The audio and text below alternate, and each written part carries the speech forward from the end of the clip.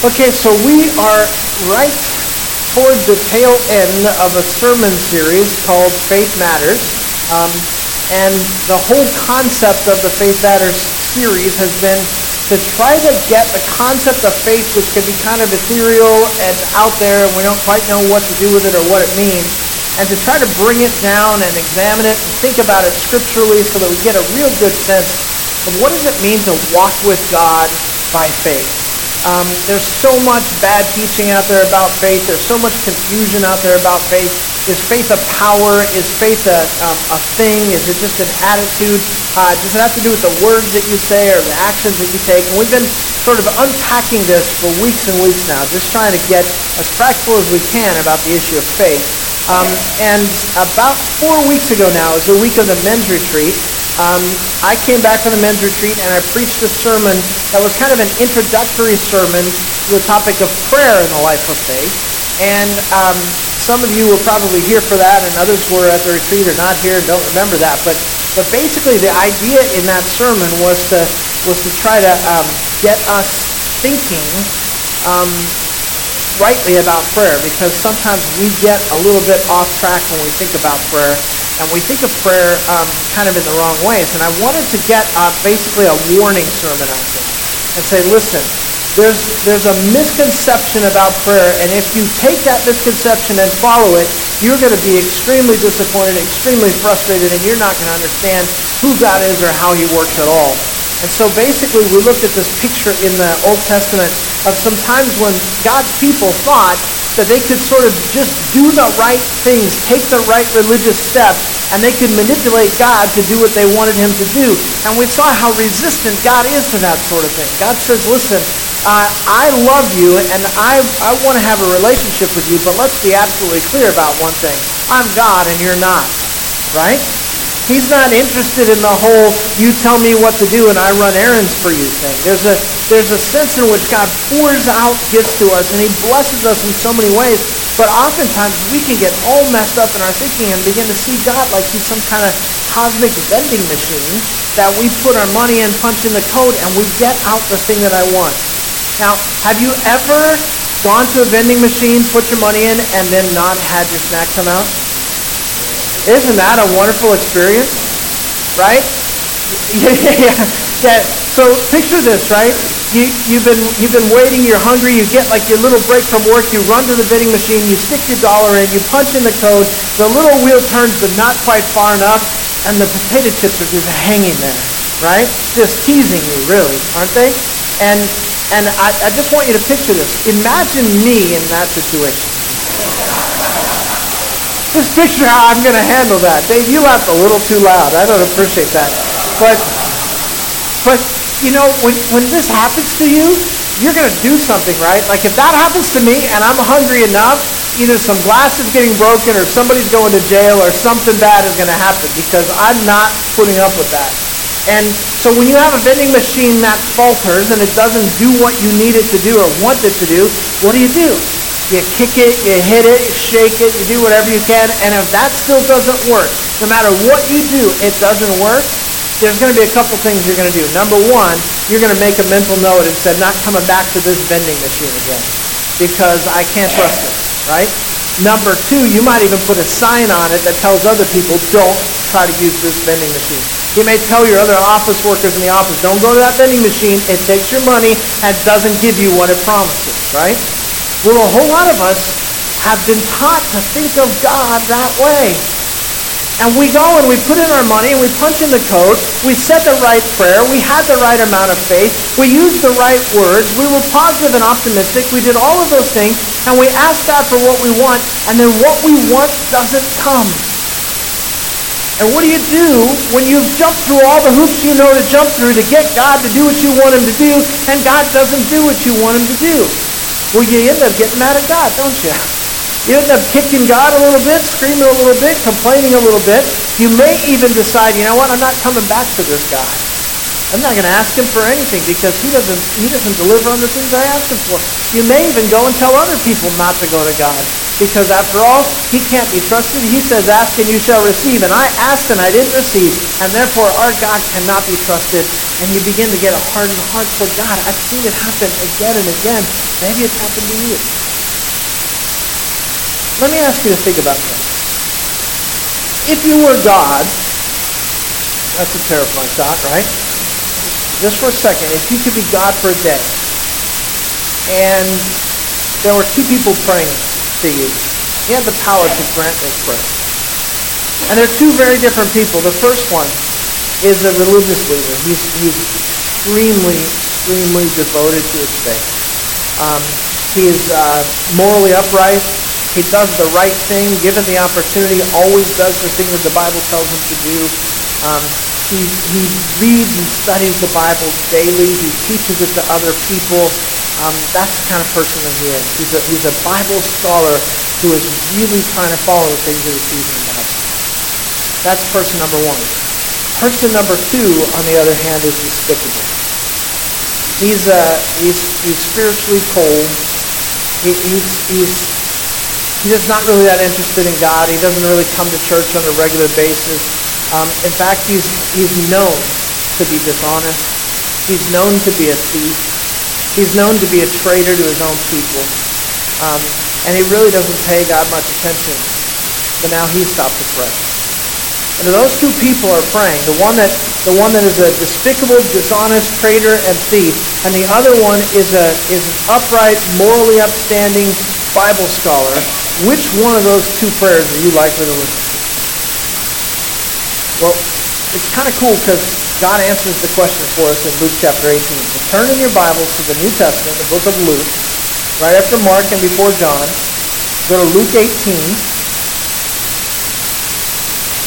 And Jesus presents this very scenario to us. Now, you probably know that a lot of the times when Jesus wanted to teach something of spiritual significance, he told stories, right? He would tell what's called parables, and they were these fictional stories that were meant to teach us a lesson, and we're supposed to get the spiritual lesson out of the parable. Here we have a parable. It begins in Luke 18, verse 9. It says, "And he also told this parable to some who trusted in themselves that they were righteous and viewed others with contempt. Two men went up into the temple to pray, one a Pharisee and the other a tax collector. The Pharisee stood and was praying this to himself, 'God, I thank you that I am not like other people, swindlers, unjust, adulterers, or even like this tax collector. I fast twice a week. I pay tithes of all that I get.' But the tax collector, standing some distance away, was even unwilling to lift his eyes to heaven, but was beating his breast, saying, 'God, be merciful to me, the sinner.' I tell you, this man went to his house justified rather than the other. For everyone who exalts himself will be humbled, and he who humbles himself will be exalted."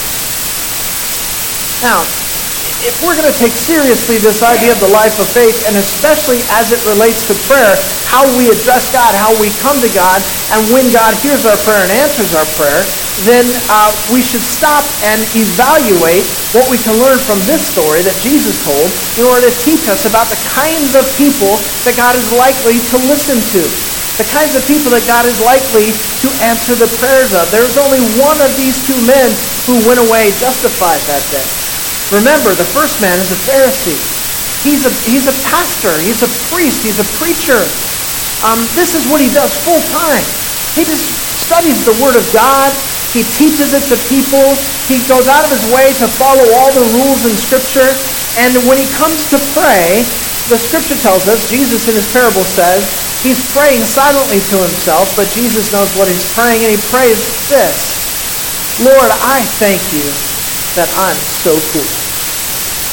I thank you that I'm so spiritually strong.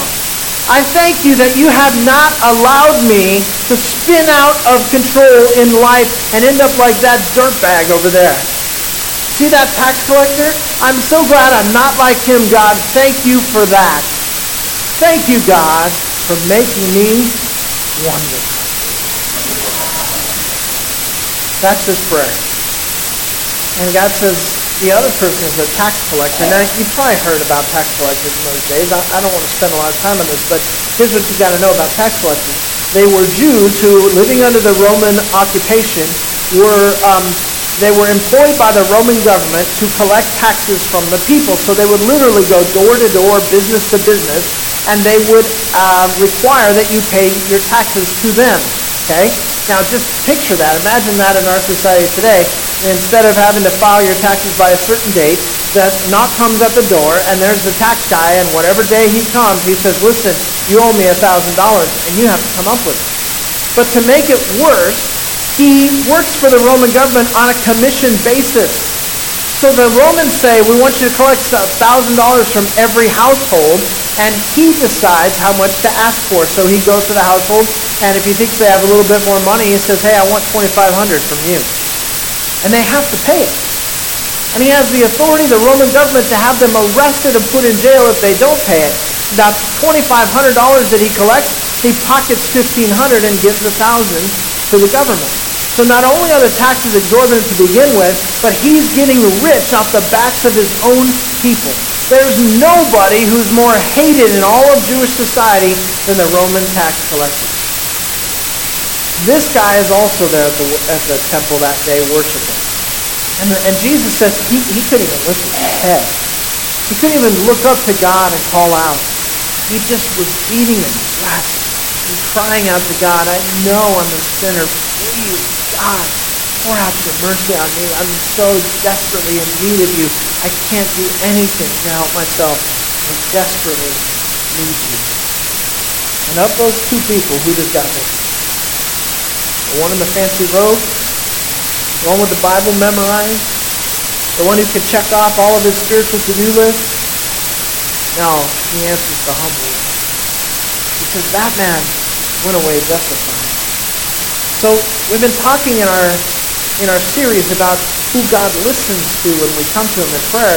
And we've already established in many weeks, we've talked about this at different times during this series, that faith is about obedience. That we don't get to say, I believe in God, but I don't follow him. I believe in God, but I don't do what he says. I believe in God, but I don't subject myself to his authority. If you don't subject yourself to his authority, you don't have faith. That's what the Bible tells us. And we've talked about that many times in the different sermons on this subject. So we know that God listens to those who are obedient. But today I want to add a second thing when we ask the question, who does God listen to? God listens to those who are humble. And humility is one of these things that is so undervalued in our society and so undervalued in Christianity that even as Christians, we don't think very often about how important it is to humble ourselves. But we're going to look today at what the Bible has to say about humility and pride, and we're going to figure out how really, really important all this is. Now, if you've been sleeping up to this point, the person next to you is sleeping, elbow them, okay? And you could go back to sleep after this. But if you don't get this, you'll miss the whole point, okay? So if you're going to write anything down, write down these 3 words. God hates pride. He hates it. And you say, well, hate's a pretty strong word. Does God really hate? Yes. He hates pride. And he says it over and over and over again in Scripture. Now, most of us have heard that before. We have heard that pride is bad, and we're supposed to be humble, and we're not supposed to be proud. But in our hearts, most of us really don't appreciate the significance of a life of pride. How dangerous it is, how devastating it is, and how seriously God takes it. We don't think of pride as one of the big sins. I mean, just last week we went to 1 Corinthians 6, we're reading these lists of life-dominating sins, people who are liars and swindlers and fornicators and adulterers and homosexuals. We're like, wow, these are huge sins. These are the kinds of things that God just turns his back on people when they do those things. And yet we think of pride, and it's just kind of a thing in my heart. And, you know, if you're ever in like a small group or a Christian accountability group and you don't really want to share what you're really struggling with because you don't want to be embarrassed, but you want to share something so you look spiritual, just say, I've been struggling with pride. Because everybody goes, oh yeah, I get that. That's an acceptable sin. Imagine if you were in an accountability group and somebody walked in and said, "Hey, how's it going? What are you struggling with?" And somebody said, "Well, I murdered 3 people this morning." That would freak you out, right? You'd be like, okay. How do I deal with that? That's a huge deal. Pride? We will struggle with pride. That's what we got to stop. We don't understand how truly significant pride is. I'm convinced that there is no more serious sin that a human can commit than the sin of pride. So that's kind of a strong statement. Here's what I think about pride. I think pride is the rose bowl of sin. It's the granddaddy of them all. That you name a sin, and I can trace it back to pride in the heart. There probably is not a single sin or an act of sin that anyone commits that doesn't find its roots in pride. Because what is pride? Rebellion against God. Pride is putting myself on the throne of my own life. Pride is taking myself so seriously that I think that I ought to be the one that determines the way of my life. And when I think that I'm the one who is best prepared to play the role of God in my life, and I push God off the throne and I go ahead and sin in any way, then it's my pride that is driving me to do that. Pride is a huge issue. Now, obviously, I hope it's clear. I'm not talking about things like taking pride in your work or being proud of your children's accomplishments and that kind of stuff. I'm talking about what the Bible calls pride. That idea of making yourself the center of your own universe. The idea of insisting on being in control of my own life. The concept of not being willing to submit to the authority of God in my life or the authority of other people whom God has placed in authority in my life. Thinking that I have it all figured out. Thinking that I'm somehow better than other people who are struggling with different sins than I'm struggling with. Thinking that you have a righteousness in and of yourself. Pride. You think murder is a terrible sin? How'd you feel this week or last week when you saw the news report about the 5 military personnel that were shot dead and brutally murdered? Were you disgusted? Were you sick to your stomach? Were you just hated? When you hear about a murder that takes place, don't you just cringe and think, that's so terrible. What's the foundation? What is the basis of murder? Pride. You think adultery is a terrible sin? Somebody would make a commitment, an oath, a covenant with another person, and then break that covenant and cheat on their spouse. You think that's a terrible sin? What's the root of adultery? You think that rape is a terrible sin? I'm just trying to come up with things that everybody agrees are awful. Did you see the news report this week about the water park incident in Vietnam? There's a water park in Vietnam, like Raging Waters, that sort of place, and they had a special promotion where they let everyone in free for the first 2 hours of the day. They had no idea they were going to have such a huge crowd, and they totally oversold it, and everybody was there. The place was packed out. There was way too many people for the security and the personnel and all that kind of stuff. And in this place, they have one of those lazy rivers. You just get in and float down the river, that kind of thing. And it was just packed with people, packed, like shoulder to shoulder. And out of nowhere, just all of a sudden, a group of hundreds of men in this lazy river just started attacking and assaulting and sexually molesting the women that were in there. Just tearing off bathing suits, and it was just out of control. Just dozens and dozens of women assaulted. What? Just out of the blue? I read the story and I thought, I know there are sick people. I know that there are evil people. I know there are people who would do something like this. But hundreds of them all at once without planning? What does that tell you about the hearts of people? You think that to assault a woman in that way is a terrible sin? What's the root of that? Pride. I want what I want when I want it. I value myself more than I value you. I will control. I will I. Guys, we could just go down the list of all of the terrible sins and go, you know what, in every case, it's all about me and mine and what I want. It's all about that. Let me say this again. God hates. But you don't have to take my word for it. We're going to let God speak for himself as we always try to do. I want you to actually, I'm going to put these verses up on the screen so you don't have to take the time to look them up. Proverbs chapter 16, verse 5. Everyone who is proud in heart is an abomination to the Lord. Assuredly, he will not go unpunished. Everyone who is proud in heart is a what? Abomination. That's a big word. That's that same word that we were looking at in the whole study of sexual sin and depravity. And we said, oh, those are terrible sins, all those terrible people. It's abomination. You go, well, okay, but it's just like an attitude thing. Is it really that big a deal? God calls it an abomination, and he says, if you have a prideful heart, I promise you, God promises, you will not go unpunished. Wow. Apparently this is serious to God. Proverbs 26, verse 12. You see a man wise in his own eyes, there's more hope for a fool than for him. When you're prideful, you're hopeless. Proverbs chapter 8, verse 13. Pride and arrogance are the evil way, and the perverted mouth I hate. There's God using that word again. Psalm 138, verse 6. For though the Lord is exalted, yet he regards the lowly. But the haughty he knows from afar. Haughty means arrogant, proud. Haughty people he keeps his distance from, the Bible says. Oh, he knows you. He's watching you. He knows what's going on.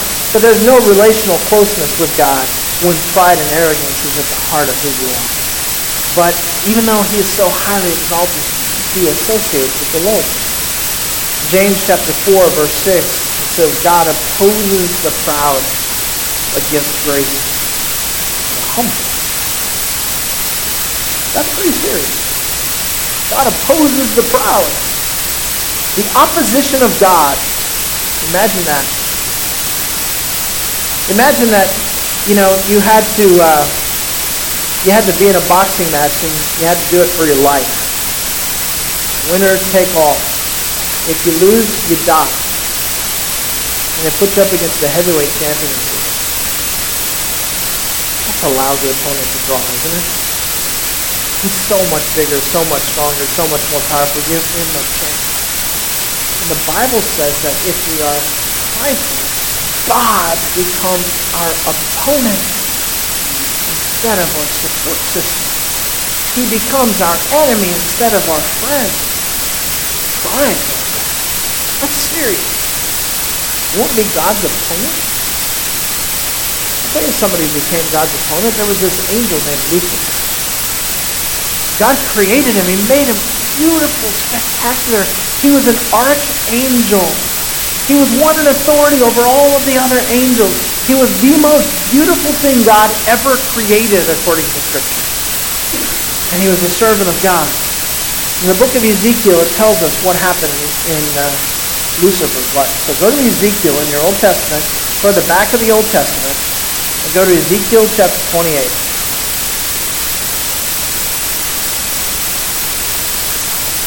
What's happening here in Ezekiel is prophesying against these kings. They're like these city-states, and each one has its own king, and they're all going after false gods and leading the people astray. And so Ezekiel is prophesying against them. And when he comes to the city of Tyre, and he is going to address that king, what God does is he uses a poetic device, and he compares this king of Tyre to Lucifer. And he tells Lucifer's story. Here's what he says. Thus says the Lord God, verse 12. Thus says the Lord God, you had the seal of perfection, full of wisdom and perfect in beauty. You were in Eden, the garden of God. Every precious stone was your covering. The ruby, the topaz, the diamond, the beryl, the onyx, the jasper, the lapis lazuli, the turquoise, and emerald.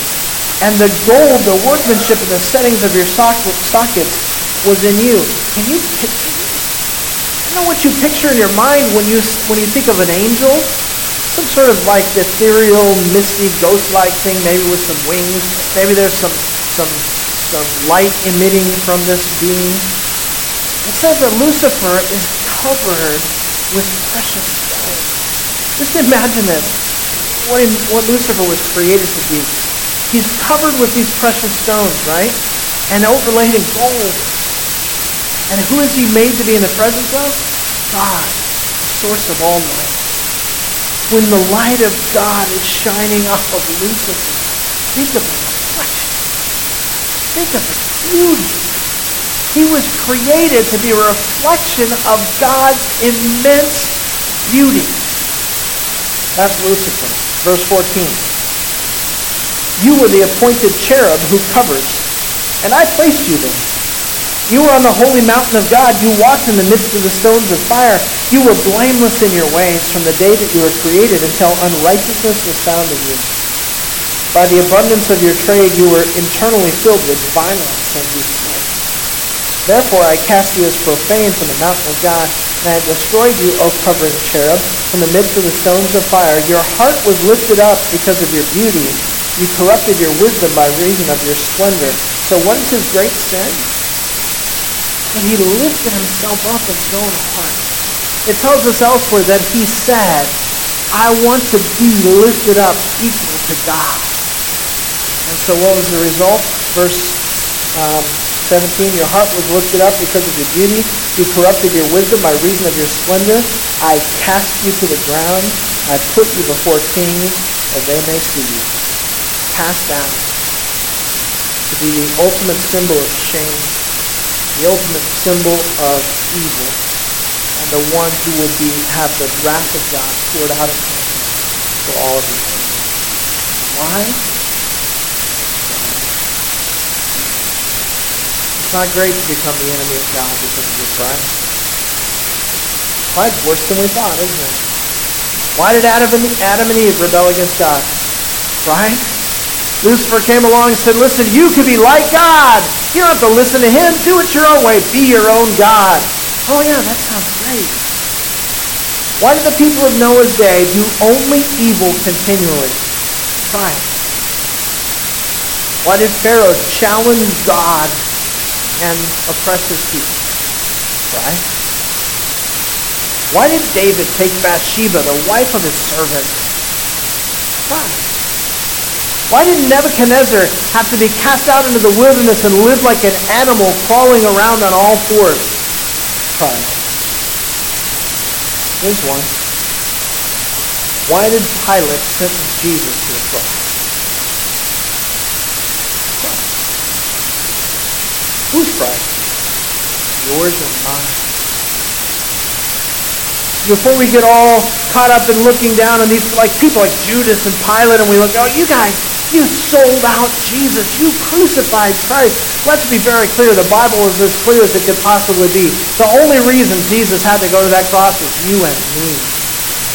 It's our pride. So we got to own this. We got to recognize this for what it is. It would be as if you went to the doctor and they said, listen, you got stage 4 cancer, and you went, oh, it's only that. Okay. No, you got to take it seriously or we kill you. That's what pride is. It's a terrible thing. And if you cling to it, you'll be opposed by God. He didn't respond to the self-righteous Pharisee. He responded to the lowly tax collector. And that's the one who was justified. And we've been talking about walking by faith.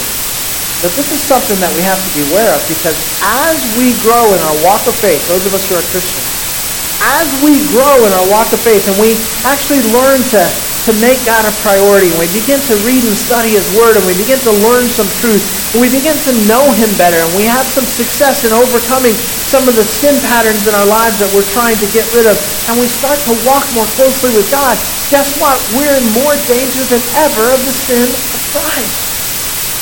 Spiritual pride. That's what the Pharisee had. His problem was not that he wasn't religious enough. He was too religious. He was so full of himself. He thought he was impressing God. He thought he was earning God's favor. And God said, no way, it doesn't work that way. And when we get this spiritual arrogance, we run this danger that we're actually going to look down upon other people because their sins happen to be different than ours.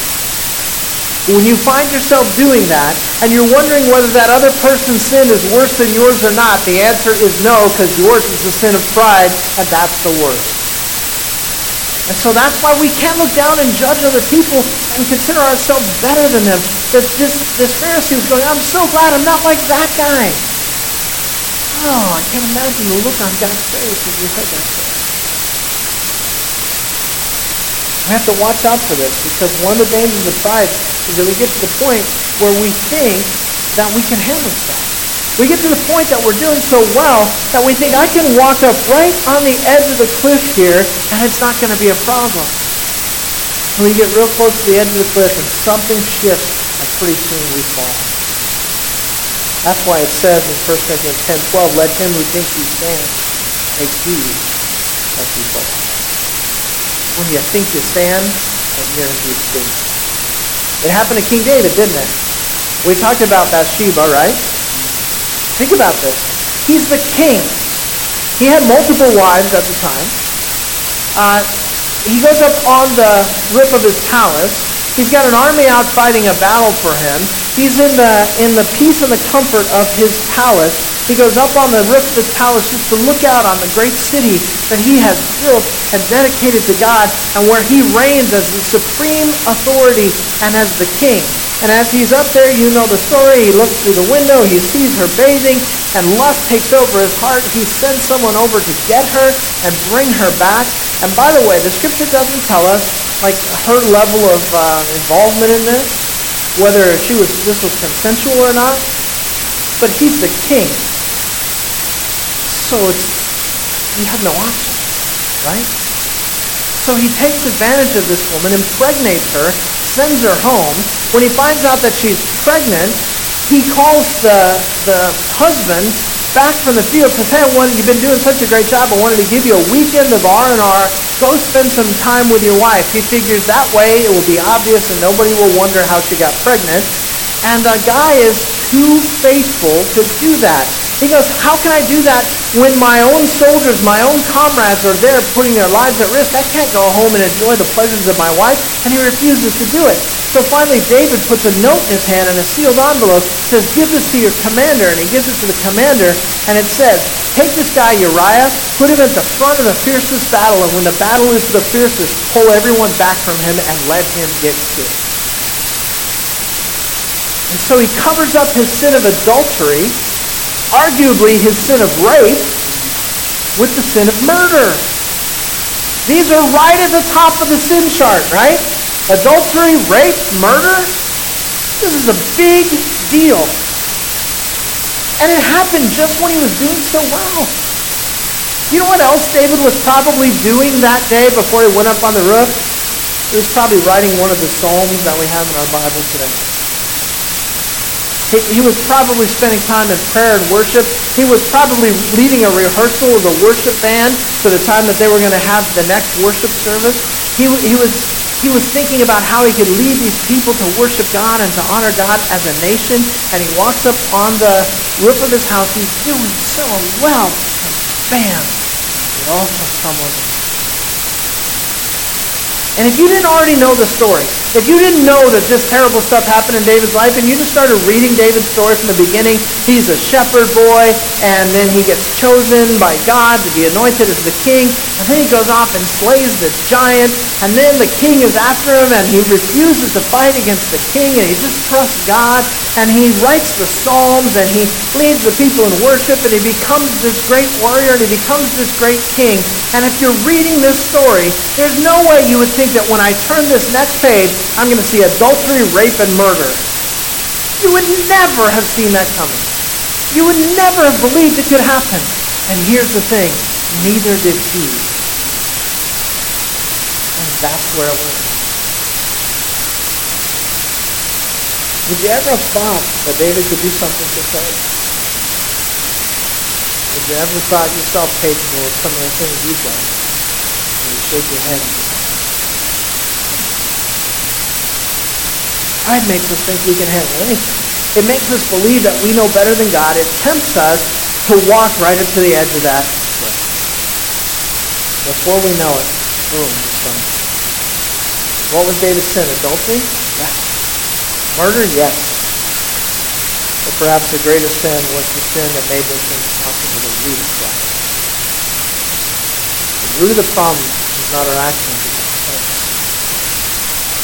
David learned that the hard way, and he learned what the results were because his fellowship with God was badly interrupted.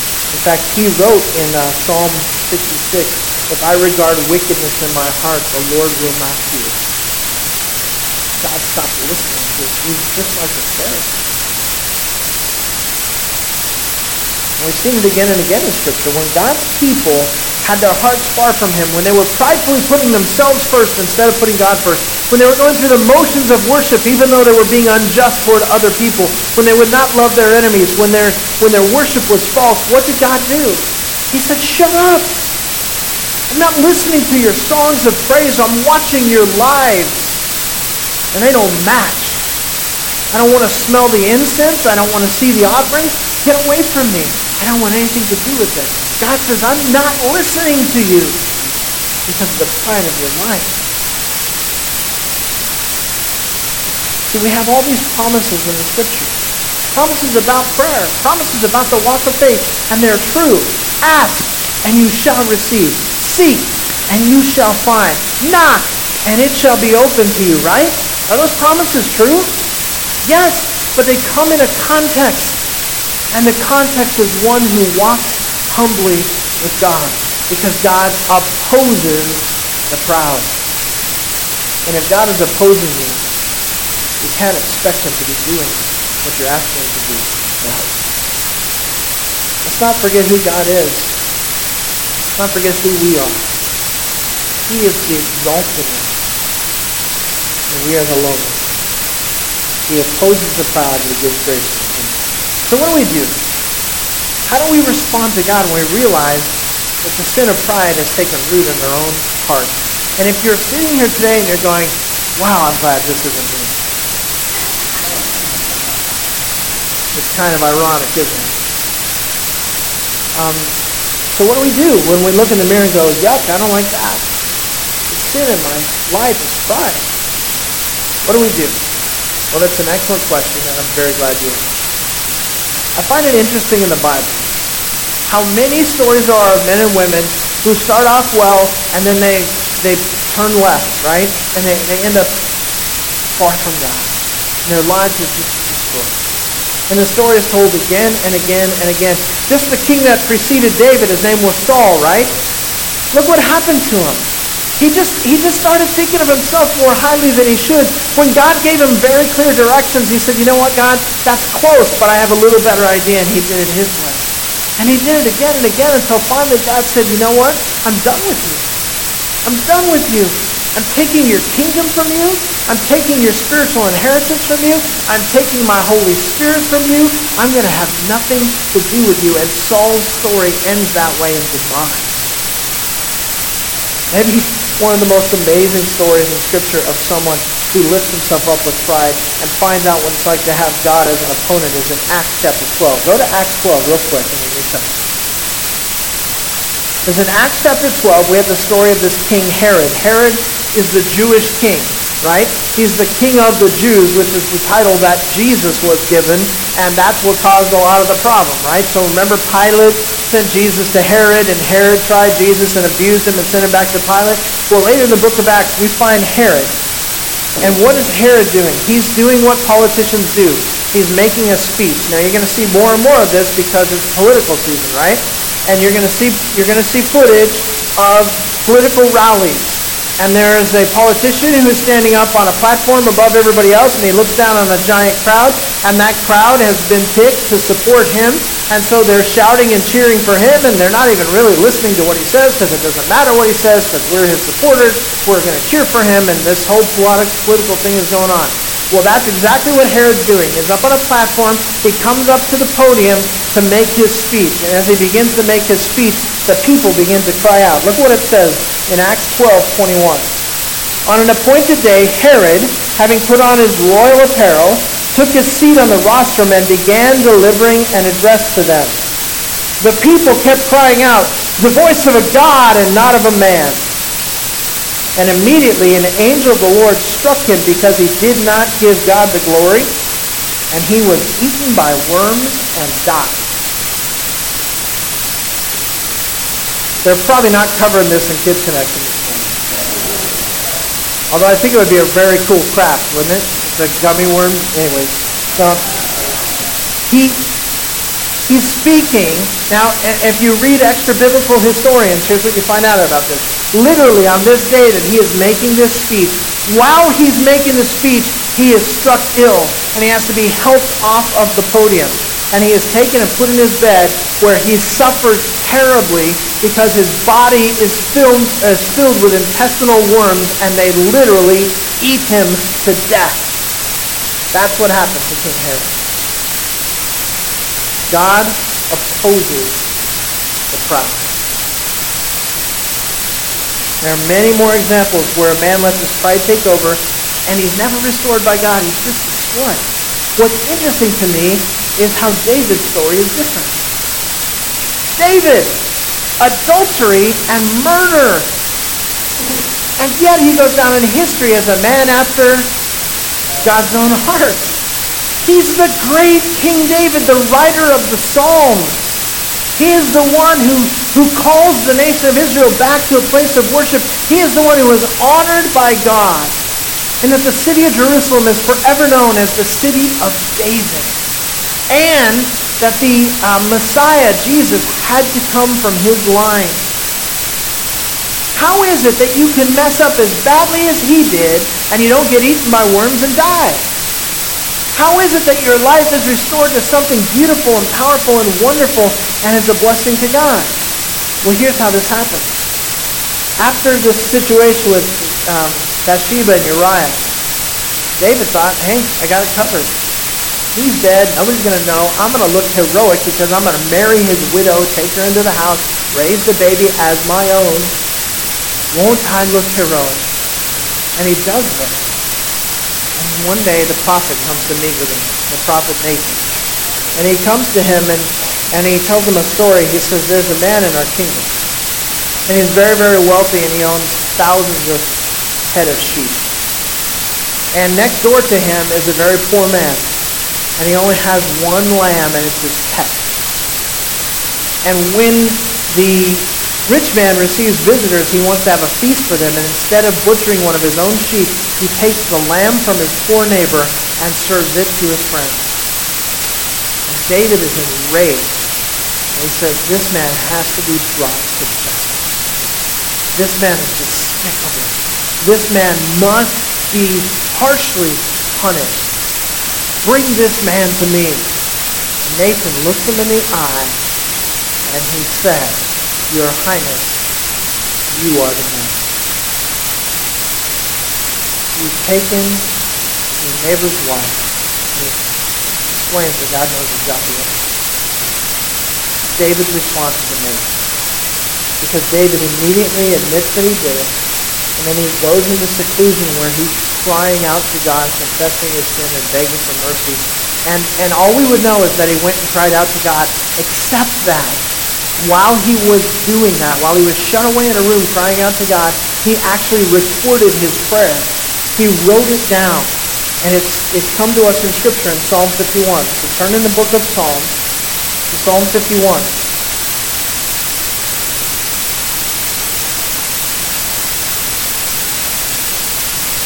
This is a psalm that says of David when Nathan the prophet came to him after he had gone into Bathsheba. This is what he wrote to God. Beginning in verse 1, Psalm 51. Be gracious to me, O God, according to your loving kindness. According to the greatness of your compassion, blot out my transgressions. Wash me thoroughly from my iniquity and cleanse me from my sin.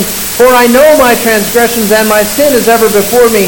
Against you and you only I have sinned and done what is evil in your sight, so that you are justified when you speak and blameless when you judge. I want you to pay close attention to the way that he speaks here. He takes full responsibility for everything.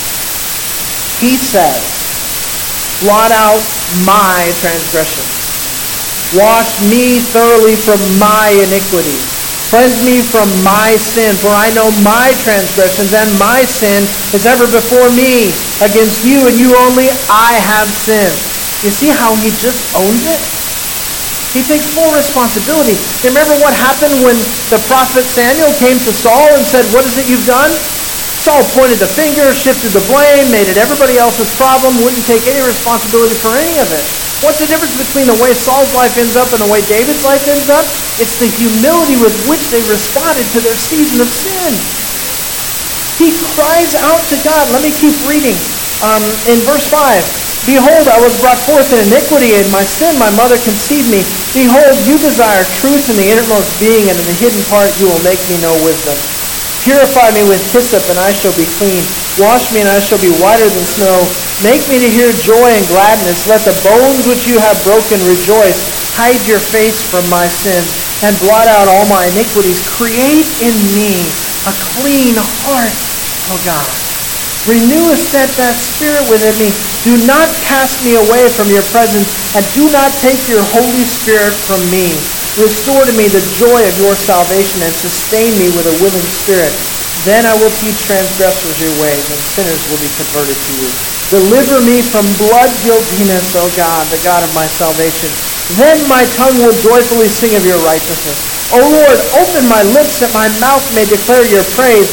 For you do not delight in sacrifice, otherwise I will give it. You are not pleased with burnt offerings. The sacrifices of God are a broken spirit. A broken and contrite heart, O God, you will not despise. See, when we look at this issue of sin, every one of us is guilty. And as I said before, seriously, if you think you're not guilty of sin, you've just convicted yourself. If you think you're not guilty of the sin of pride, you're wrong. And so we have this mirror held up. We go, oh, yuck, this is terrible. What do I do? I'll tell you what you do. You fall on your face before a holy God and you take the wrath. You confess your own sin and you cry out to God for mercy. And our God will see to it that you are washed whiter than snow. That's why that cross hangs on a wall. Because we know that our God is so good and so loving and so merciful that if we will but humble ourselves in his presence and cry out to him, he will take the garbage that we bring to him and make out of it something beautiful in his eyes. What an awesome God. What did James say? Humble yourself in the sight of the Lord, and he will. David said it himself. God will not cast out a contrite heart. Some of us are so concerned about getting what we think God owes us. Some of us are so caught up in getting our snacks out of the machine that our approach to God is something more of a, I just need to know what it costs me to get the things I want. And God says if that's your attitude, you miss the whole thing. It doesn't cost you anything. It costs me everything. I gave my own son. He shed his blood so you could be set free. So what's the key to walk of faith? How do we make sure that God gave us prayer? How can we see to it that our relationships with other people are right? I have an old saying. It doesn't matter what the problem is. The answer is found in Jesus. It works 100%. It doesn't matter what the problem is. The answer is in Jesus. You say, but I'm being accosted, I'm being attacked. My name is being sullied. The answer is found in humility. So that there's bitterness that I have in my heart because somebody has hurt me. The answer is found in humility. I can't get along with my spouse. The answer is found in humility. Doesn't matter what the problem is. The answer is always found in humility. It's found in humility.